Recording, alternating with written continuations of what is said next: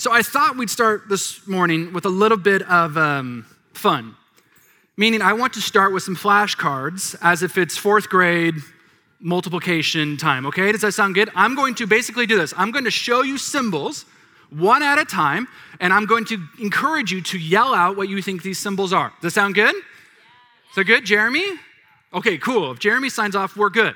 So we're going to do the first symbol. What is this? Prince. Oh, so wait, this is your tattoo you just got. Remember? That's that 12-foot tattoo you got on your back. Okay? So this is a prince symbol. We all knew that. Does it say prince? No. All right, next. Harry Potter, Deathly Hallows.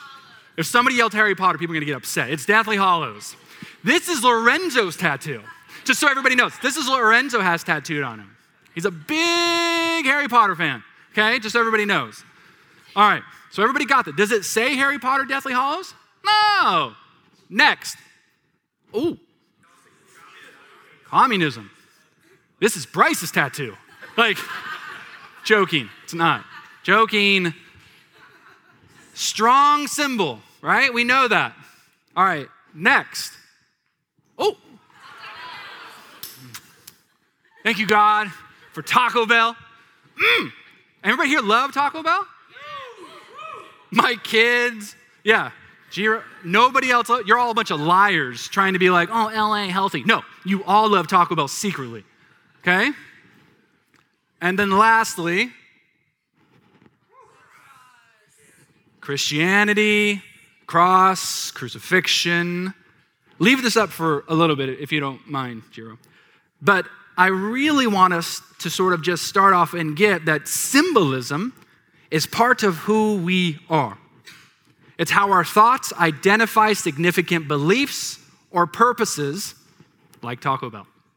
So everything from the lotus flower in Buddhism to the Star of David in Judaism to Prince, but then to the cross of Jesus Christ, it is all representing something meaningful. But I would say, and I think we would agree, the cross is different. The cross is different. Not only in comparison to the other symbols, but it's also different even in Christianity itself, okay? It was the cross that was chosen in our history to represent Christianity. Not a dove, not a crib, not a crown, not a simple fish. Anybody here have a fish on their car? No, it wasn't even that. If you want to know what that means, we can talk about it later. It's not a fish. The cross, which is the universal Christian symbol acknowledged by millions everywhere, is mind-blowing. Because this is what we do. I mean, it's the cross that people get tattoos of. It's the cross that people put dazzle on the back of their denim jacket. It's the cross that we make out of little bookmarks in our children's ministry here. Because, hear me out, because the cross, again, like I've said, is something that's quite meaningful, hopefully to Christians. Now, if you were to wear this, because it is meaningful, if you were to wear this cross, let's say on a necklace or your bedazzled jean jacket, and you're going to walk down the streets of Rome wearing that, you would be the weirdest person there. People would look at you like you were a freak. Because if we are to think about it, to wear a cross is to wear an executioner's device as jewelry. It's odd. So if that's the case, we should be bedazzling electric chairs on our denim jackets. We should be getting tattoos of lethal injection. We should be making the kids make papier-mâché guillotines in children's ministry. Why is this sign of death our universal branding, Christians here? Is it because the cross is not, this is a question, is it because the cross is not a symbol of death, but for Christianity it symbolizes the end of death? For Christianity, the cross is the nucleus of everything we need to know about God. Pastor John says this, it should be on the screen, but he says, being disguised under the disfigurement of an ugly crucifixion and death, the Christ form is paradoxically the clearest revelation of who God is. If you are here today and a seeker or curious about faith or perhaps have forgotten, I would say make the cross your starting point with God. I contend that the cross is the most God-revealing moment in all of the Bible. It's this cross-shaped keyhole in which we can peek through and say, God is like that. God is like that. God is not greater than he is in his humiliation. God is not more glorious than he is in his self-surrender. God is not more powerful than he is in his helplessness. And today, we are going to see what seems to be a very, very helpless Lord. A helpless God almost. So helpless that he can't even carry his own cross. So read with me in Luke chapter 23, which you should have open, verse 26. We're going to start there. I love the sound of rustling Bible pages. Good job, Derek. Melody, you got a phone. Verse 26, and as they led him away, they seized one, Simon of Cyrene, who was coming in from the country, and laid on him the cross to carry it behind Jesus. So like Lorenzo said, if you have been with us on the short series in the final hours and the final days of Christ's life, just a very, very, very brief recap. We did start out on a Wednesday night at literally Christ's Last Supper. And from there, we followed Jesus into a garden. And from there, we saw the heartbreak of his betrayal with Judas. Then we saw Jesus get arrested. And then he went last week to 6 different court trials. Each time somebody trying to accuse him of something. It's very, Netflix making a murderer type of thing that was happening with him. And then when it couldn't go on anymore, when the flogging were done and when the beatings had finished and then when the mockery needed rest, Pilate gave over Jesus to be crucified on the universal symbol that was the cross. And he did this on a Friday morning. That means we've been with Jesus from Wednesday to Friday, and Jesus is going on no sleep. He's starving, probably he's hungry, and he's very fatigued. He's going to be extremely dirty and sweaty, and he has an unbelievable loss of blood. He could probably barely see through his swollen eyes. The Old Testament book of Isaiah chapter 52 prophesies that Jesus would not have even looked human due to the swollenness of his face from his tortures. He wouldn't even look human.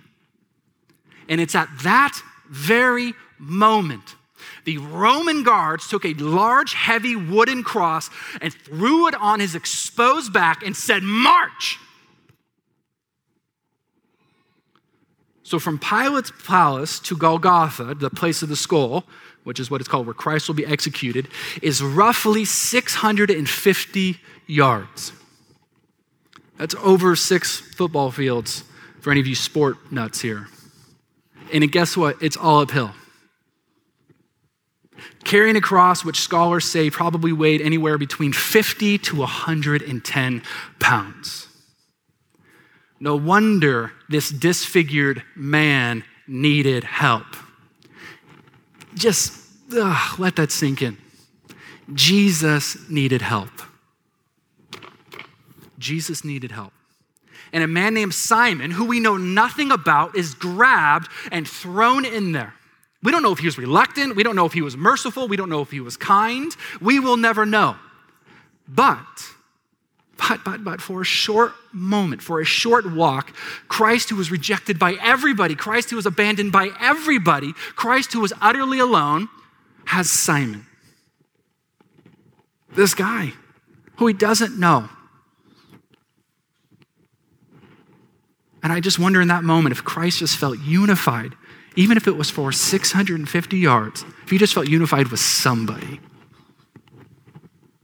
I wonder if Simon's life changed. I mean, these are things we won't know on this side of heaven. Look at verse 27. And as Simon is carrying the cross, this is happening, verse 27, and there followed him a great multitude of people and women who were mourning and lamenting for him. But turning to them, Jesus said, "Daughters of Jerusalem, do not weep for me, but weep for yourselves and your children." Even as he's walking to his death, he is thinking about other people. This is the Jesus we serve. He's constantly thinking about other people. So let's see what Jesus is getting at here. Verse 29, For behold, the days are coming when they will say, blessed are the barren and the wombs that never bore the breast that never nursed. Oh my, Jesus, what are you getting at? Look at verse 30. Seems like a random speech to have right on the side of the road. Then they will begin to say to the mountains, fall on us, and to the hills, cover us. For if they do these things when the wood is green, what will happen when it is dry? And it's here, if you're like me, we sort of all give a collective, unified, what? What are you talking about, Jesus? These women could have been like, oh, he's lost his mind. There are women following him and lamenting and weeping for him because why shouldn't they? Jesus right now is a sad sight to behold. It is entirely natural that somebody would be moved to tears. Don't we think we all would be moved to tears? If you watch The Passion of the Christ, you were probably moved to tears, and that was just a movie. So in this moment, if you were there and smelt it and felt it, you would have been rocked. Which is why these verses, if you're with me, are a bit shocking. Jesus says, don't weep for me. He doesn't want them to waste tears on what cannot and should not be altered. But they should weep and wail over those who will not surrender or acknowledge their sin in future judgment. The point of Good Friday, which is what we're talking about today, is to not feel sorry for Jesus. Jesus does not need yours or my sympathy. Jesus wants weeping over unrepentant sin. Jesus wants wailing for those who will not do anything with their transgressions.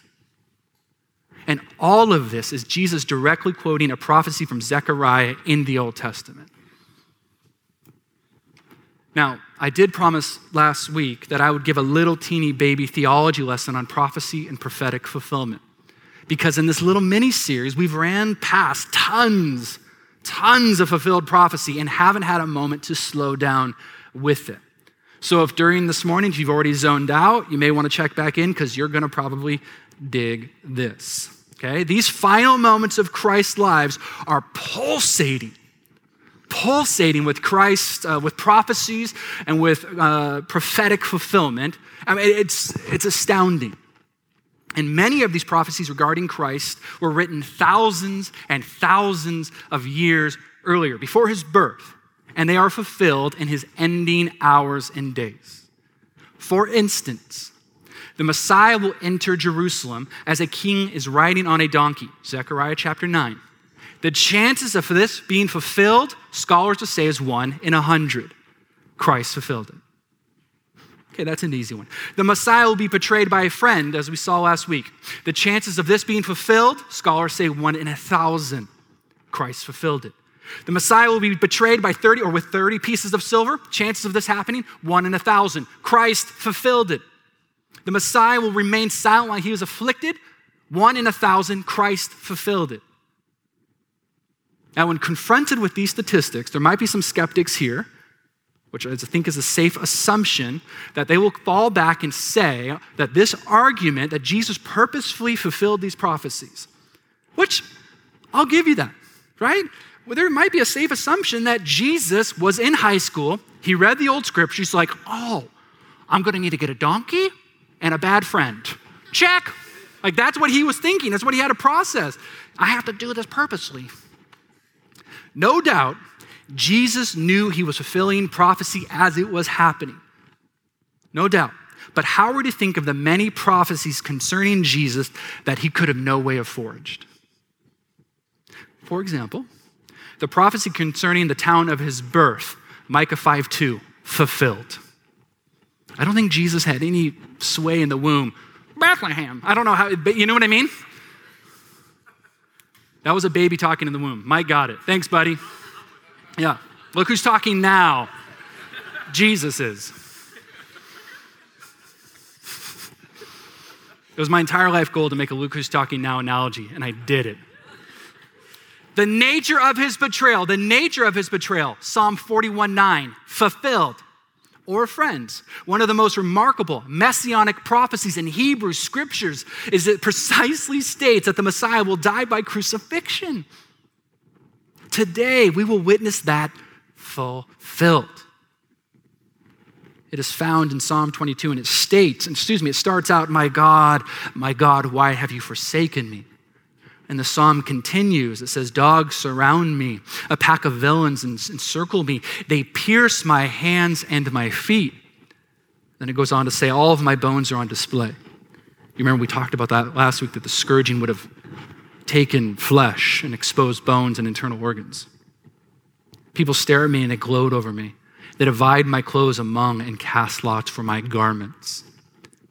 That prophecy was written 10 centuries before Jesus was born. But if that's not convincing enough, it was written when Jewish method of execution was stoning. It was written before the Romans had developed crucifixion as a method of execution. Man. Somebody much smarter than me did the actual math. Multiplying all these probabilities together produces a number which they rounded off at 10 to the 28th power. Then they divided this number by an estimate of number of people who have lived since then. That is 88 billion. All that to say is, even if Jesus fulfilled 50, and scholars say it's somewhere around 150, but even if he just fulfilled 50, that's 10 to the 157th power. That's 157 zeros. What this does is it presents a challenge for anyone discrediting the claims of Christ. Or as has been said before, this presents a conflict of interest between God, who has become man, and man who wishes to become God. What the crucifixion does and has always done is present two options: be on one side of the cross and receive, or be on the other side of the cross and reject. This option is still presented to this day, in this moment, in this room. And that's exactly how we see in verse 32. Read with me. Two others who were criminals, who were led to be put to death with him. And when they came to the place that it's called the skull, there they were crucified, and the criminals on his right and on his left. One rejected, one received. More on that in a little bit. But what I want us to see is that 3 charged, tried, and accused men were crucified on Friday morning. And now, though, even though I've built up that the crucifixion really is one of the most esteemed moments in all of Hebrew and Greek scriptures, and it is, but all it gets is 4 simple words. Did you notice that? Literally, all it gets is, then they crucified him. That's all it gets. That's all we get as readers. The description of the actual crucifixion is this brief in every single one of the Gospels. They are stripped down as if the authors could barely bring themselves to describing anything but the naked facts. For one moment in their calling as authors, they are no longer poets, they are no longer historians, they are no longer writers, they are witnesses. They are just speechless. And some of these authors have been around Jesus for a length of time and witnessed a calming of storms, or Jesus was banishing sickness, or Jesus was like arm wrestling demons over the top Sylvester Stallone style. They witnessed all of this. But now they see before them a death penalty with Jesus that was reserved for only the worst of offenders. They have to be going, what? I don't know. And so with that, let's talk a little bit about the actual physical crucifixion itself, if you're interested. I share what I'm about to share, not to shock us, but to show us the heavy price that was paid. And as I go over this portion, as we talk about what physical crucifixion would have been like, as we go over this portion, I would love in our thoughts in our mind or in your little journals or whatever, to write down in my stead, or to write down for me, or to be thinking about mine to bear. So, a cross, a crucifixion was designed to inflict optimal physical pain. Optimal. Death was not the goal of crucifixion. Torture was. Death was not the ultimate point. It was to inflict as much pain as possible. This procedure was dragged out for several hours and several days. They sometimes then would give wine mixed with some sort of some sort of like primitive morphine, not to ease their suffering, but to keep them from passing out so that they could endure the pain longer. In Jesus' time, crucified men or women or whatever would have been a familiar sight, like billboards to Los Angeles. We just drive by them without even thinking now. That's what it would have been like. Teaching all who sees a billboard, don't do what they did. Now, contrary to what most believe about our universal symbol, the cross would have actually probably been more T-shaped. Not this. So if you have a cross jewelry, go home and throw it out. It's a heretical piece of jewelry.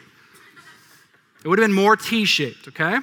It would have not been far off the ground. So some people think they're looking way up at Jesus. Oh my God. No, it would not have been that far off the ground. And guards would have surrounded the criminal so that nobody would have taken him down. And there's a very safe assumption that Jesus was naked. We know this from verse 34 where it says, and they cast lots to divide his garments. Now, when those are crucified, some died quickly due to blood loss, but others could survive days, then succumbing to dehydration or asphyxiation. The single spike in the victim's feet helped the victim push up to breathe. So they had to push up to breathe every time because they're just dangling. And they had to push on that giant spike in their feet. So breathing was a luxury. They had to take their calculated breaths. And when they pushed up, remember, their backs are exposed. Jesus' back was exposed. And when the Roman guards were sick of it or they were done, they would go around breaking the legs of every single person who could no longer then push himself up to breathe, essentially just killing them and taking away their breath. But when they got to Jesus, he was already dead, thus fulfilling another prophecy that not a single one of his bones will be broken. The spike in Christ's hands, though, is a little bit more debated. Scientists, scholars, historians for years now have been arguing about its exact placement. Put in the palm, it's not going to hold the weight of a man, and so on and so forth. Ultimately, it don't matter. Who cares? If it's the palm or the wrist, or many believe the forearm, it doesn't matter. But beyond physical torment, crucifixion was designed with still another more callous intent. It was designed to thoroughly humiliate whoever was ever getting crucified. Humiliation, thus, and hence the nudity.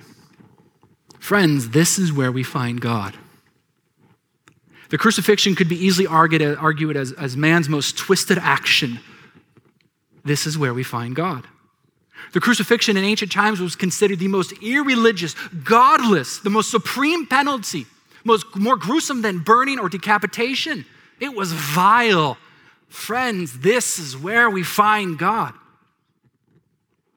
Show me another faith system or another world religion that has anything like this. Christianity alone has its central focus be the suffering and abasement of its own God. And as the nails are in place and God hangs from wooden beams, four tremendous supernatural booming occurrences take place, ringing with verifying accomplishments. Jesus was crucified at 9 a.m. And for 3 hours he hung there. And then from 12 to 3, the world around him just undoes itself. It's insane. First, Luke chapter 23, verse 45. And the curtain of the temple was torn in two. Now, some of you are thinking, curtain, who cares? I rip curtains all the time. Maybe you're a curtain ripper. Like, who cares? The temple was a highly sacred place. Un-Jewish or women were not allowed to go so far into it. But no one was allowed to go in the deepest of deepest, where the center where God would dwell. And this curtain was torn in two. And we know that from history and from the other gospel accounts that this curtain would have been 30 feet wide, 60 feet high, and 4 inches thick. Anybody have a 4-inch thick curtain in their house? I don't believe so. And it was ripped from top to bottom as if God had torn it himself. As if God had torn it himself. accepting everyone. This, my friends, is the reversal of Eden.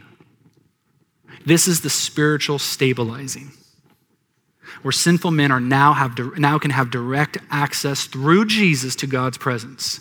Basically saying, no more sacrifices, no more temples, no more mediators needed. Christ's death has brought finality. Just think, if you would have been there in the temple, it's busy with Passover, could you just imagine being there? I just wonder if the sound of threads tearing would have just blown the windows out. The sounds of threads tearing, being pulled apart in order for man and God to be sewn together. Oh. Next, there was an off-the-scale earthquake. Matthew 27, verse 51, and the earth shook and the rocks were split. Earthquakes were not common at all in Palestine. So this would have been an unnerving event. But not for us, right? Californians, right? Like, oh, earthquakes, bring it. Like, we're like, yeah, we have earthquakes like we have fruit smoothies all the time. Like, it's no big deal. Bring it. But we do not have earthquakes at the level where rocks begin to split. No. This is the reversal of nature. This is the natural world stabilizing. Next, and this one is less talked about, less believed, and less understood. And for some of you, if you haven't done a study of Christ's death, you're going to probably freak out about what we're going to go over. You're going to be like, I'm done. It's wild. Matthew 27, verse 52. The tombs also were opened, and many of the bodies of the saints who had fallen asleep were raised.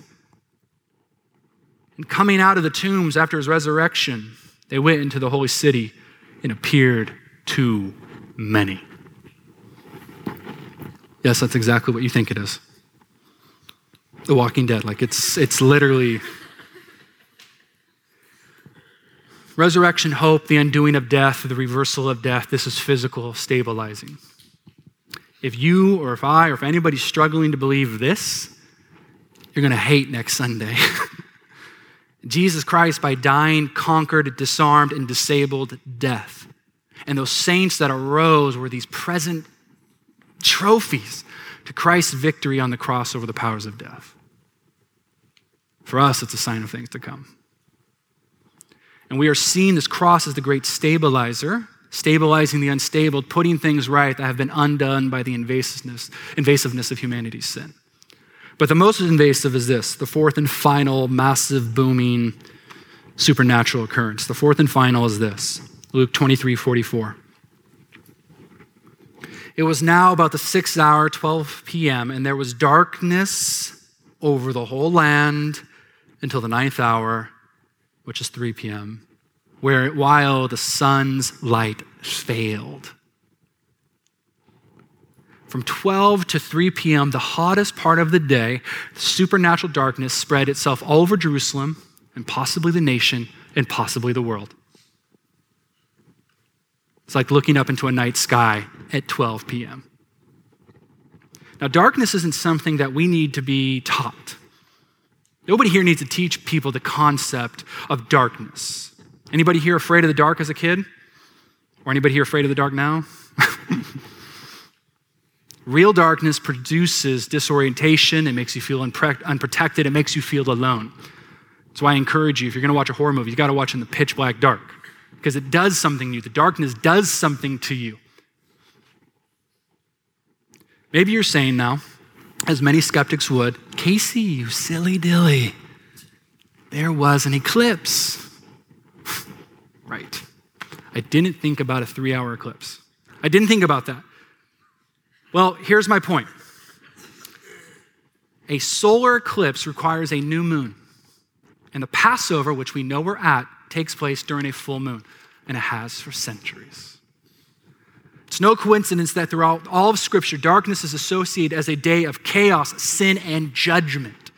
This is that day. This is that day, judgment.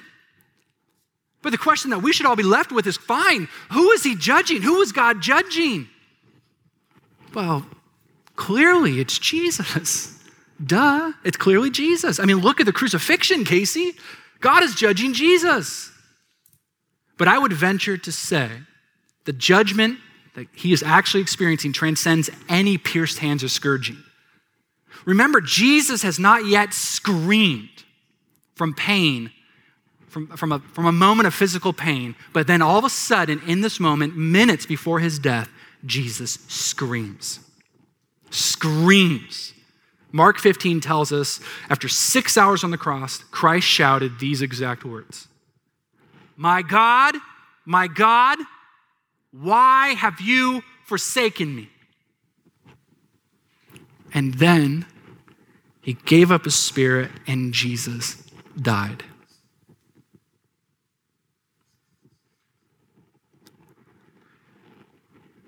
The original word for cry was only used here this one time in the entire New Testament, and it actually is translated scream.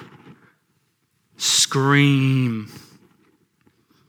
Jesus screamed to God, or as one theologian calls this moment, the scream of the damned. Now, if we're honest, this is very troubling.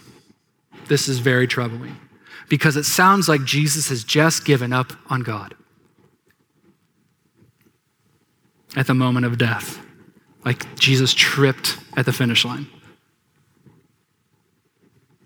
If anyone here thinks that the Bible is a hoax, I'm sure confused on why these unheroic words would be in here then.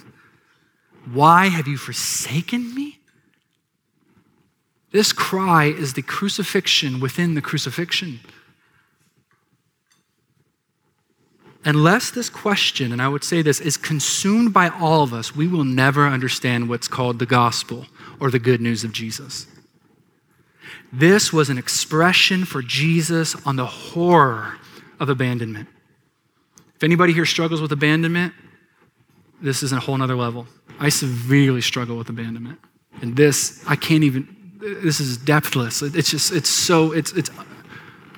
Words cannot describe it, which is exactly what God's wrath is. It's abandonment, as we discussed a couple weeks ago. Wrath is abandonment, forsakenness, and separation, which is exactly what anybody who rejects God wants, right? They want separation from God. It's hell, that being the eternal form of man's wanting. That's what hell is. It's God saying, fine, have your way, separation. Yet every Jewish man or woman there would have also heard something else as Jesus is screaming from the cross. They would have heard a psalm. They would have immediately known a psalm. What? Jesus is quoting the Bible, Psalm 22. Didn't we just read that? Now I want to make 2 points. About this. They'll be brief. But first, I want to woo anybody here to the importance of Scripture. In the time of Jesus' sharpest grief or his greatest pain, what did he do? He went to God's word, he went to the Psalms, he went to the Bible. Isn't it our temptation or our tendency to go elsewhere but the Scriptures? I'm going to go to my pastor, I'm going to go to my therapist, I'm going to my best friend, I'm going to my discipleship group, I'm going to do this, I'm going to do that. Jesus went to Scripture. Those things aren't bad, but they definitely are secondary to God's living holy word. Jesus framed his entire life on Scripture. I mean, look through the other gospel accounts. Every interaction is immersed in it. And then it's heart-wrenching for us to see, for Christians to see, people who try to live the Christian life but do so not immersed with their life in Scripture. I'll just say this and we'll move on. I want to make this brief. If Jesus needed it, so do we. Second, in those days, they didn't have the Bible in the same format we do. The way you referred to chapter and verse or a section in Scripture then was by quoting the first words. So I'm up here saying, Psalm 22. They would have stood up here and said, my God, why have you forsaken me? And we all would have went and gone, Psalm 22. Jesus is quoting Psalm 22. It's a treacherous, hard to read, messianic psalm, but if you read it until the very end, you see that it's stuffed with hope. I just want to read it for just a few moments, just 3 verses. Psalm 22, it should be on the screen, verse 29. All the rich of the earth will feast and worship. All who go down to the dust will kneel before them. Those who cannot keep themselves alive. Posterity will serve him. Future generations will be told about the Lord. They will proclaim his righteousness, declaring it to a people yet unborn. He has done it.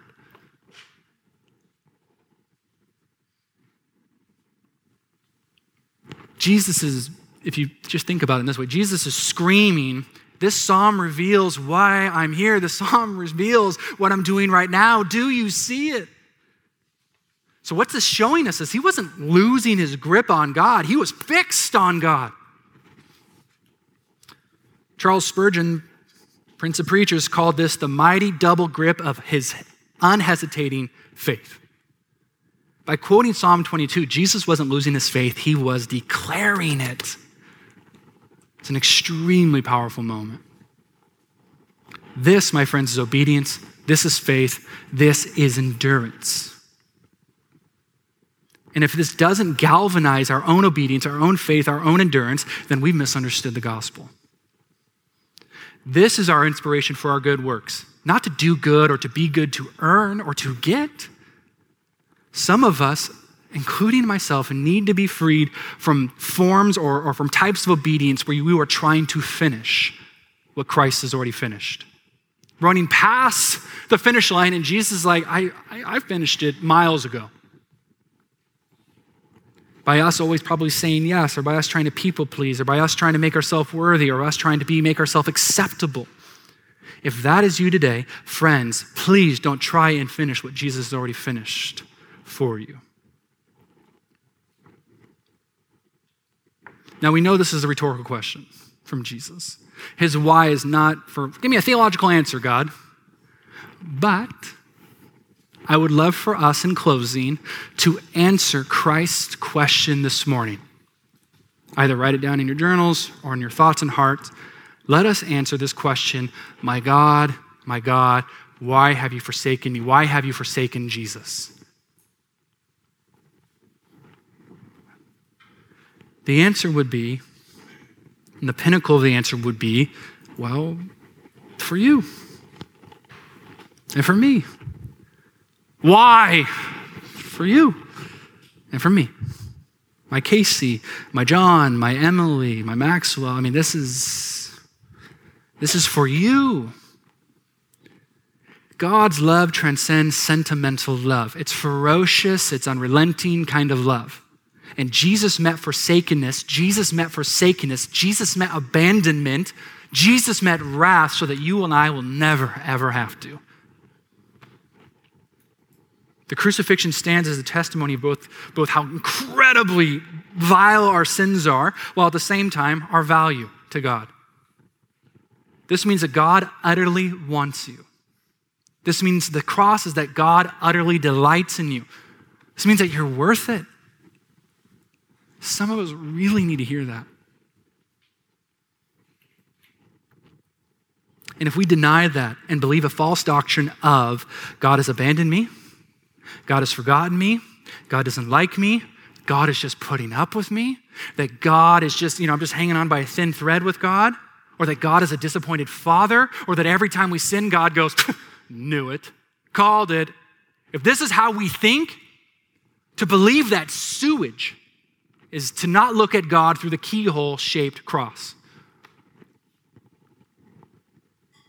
We've all talked a lot about substitution this last couple of weeks over our little teeny mini-series, that the cross is Jesus taking our place. Totally. But we are also substituted in Christ's place, where God sees us just as we had obeyed to the point in all the ways that Jesus had obeyed. Hear this. This is how awesome this is, and it's Gospel 101. But hear this. God loves you as he loves Jesus. Full stop. So if we ever go, God's left me, God loves you as he loves his own son. There is no more tightly woven love like that in the human realm between God and his son. And through this love, proved in this love, you and I are forgiven. No level of wrongdoing can separate us like a curtain from God. Forgiven. We didn't get a chance to really go over it, and forgive me for that, but I'm going to end with this. It says in verse 34, Luke 23:34, and Jesus said, Father, forgive them, for they know not what they do. A small little teeny line as Jesus' hands or as Jesus' feet are being nailed to a cross. Father, forgive them. Rather than doing a full expose in forgiveness, I would rather do something else, if that's okay with you. I would rather run a self-diagnostic on us. The proof of God's captivating love is when we then love to the point of sincere, unconditional forgiveness. Or I could ask it this way, has God's love become a reality in your life?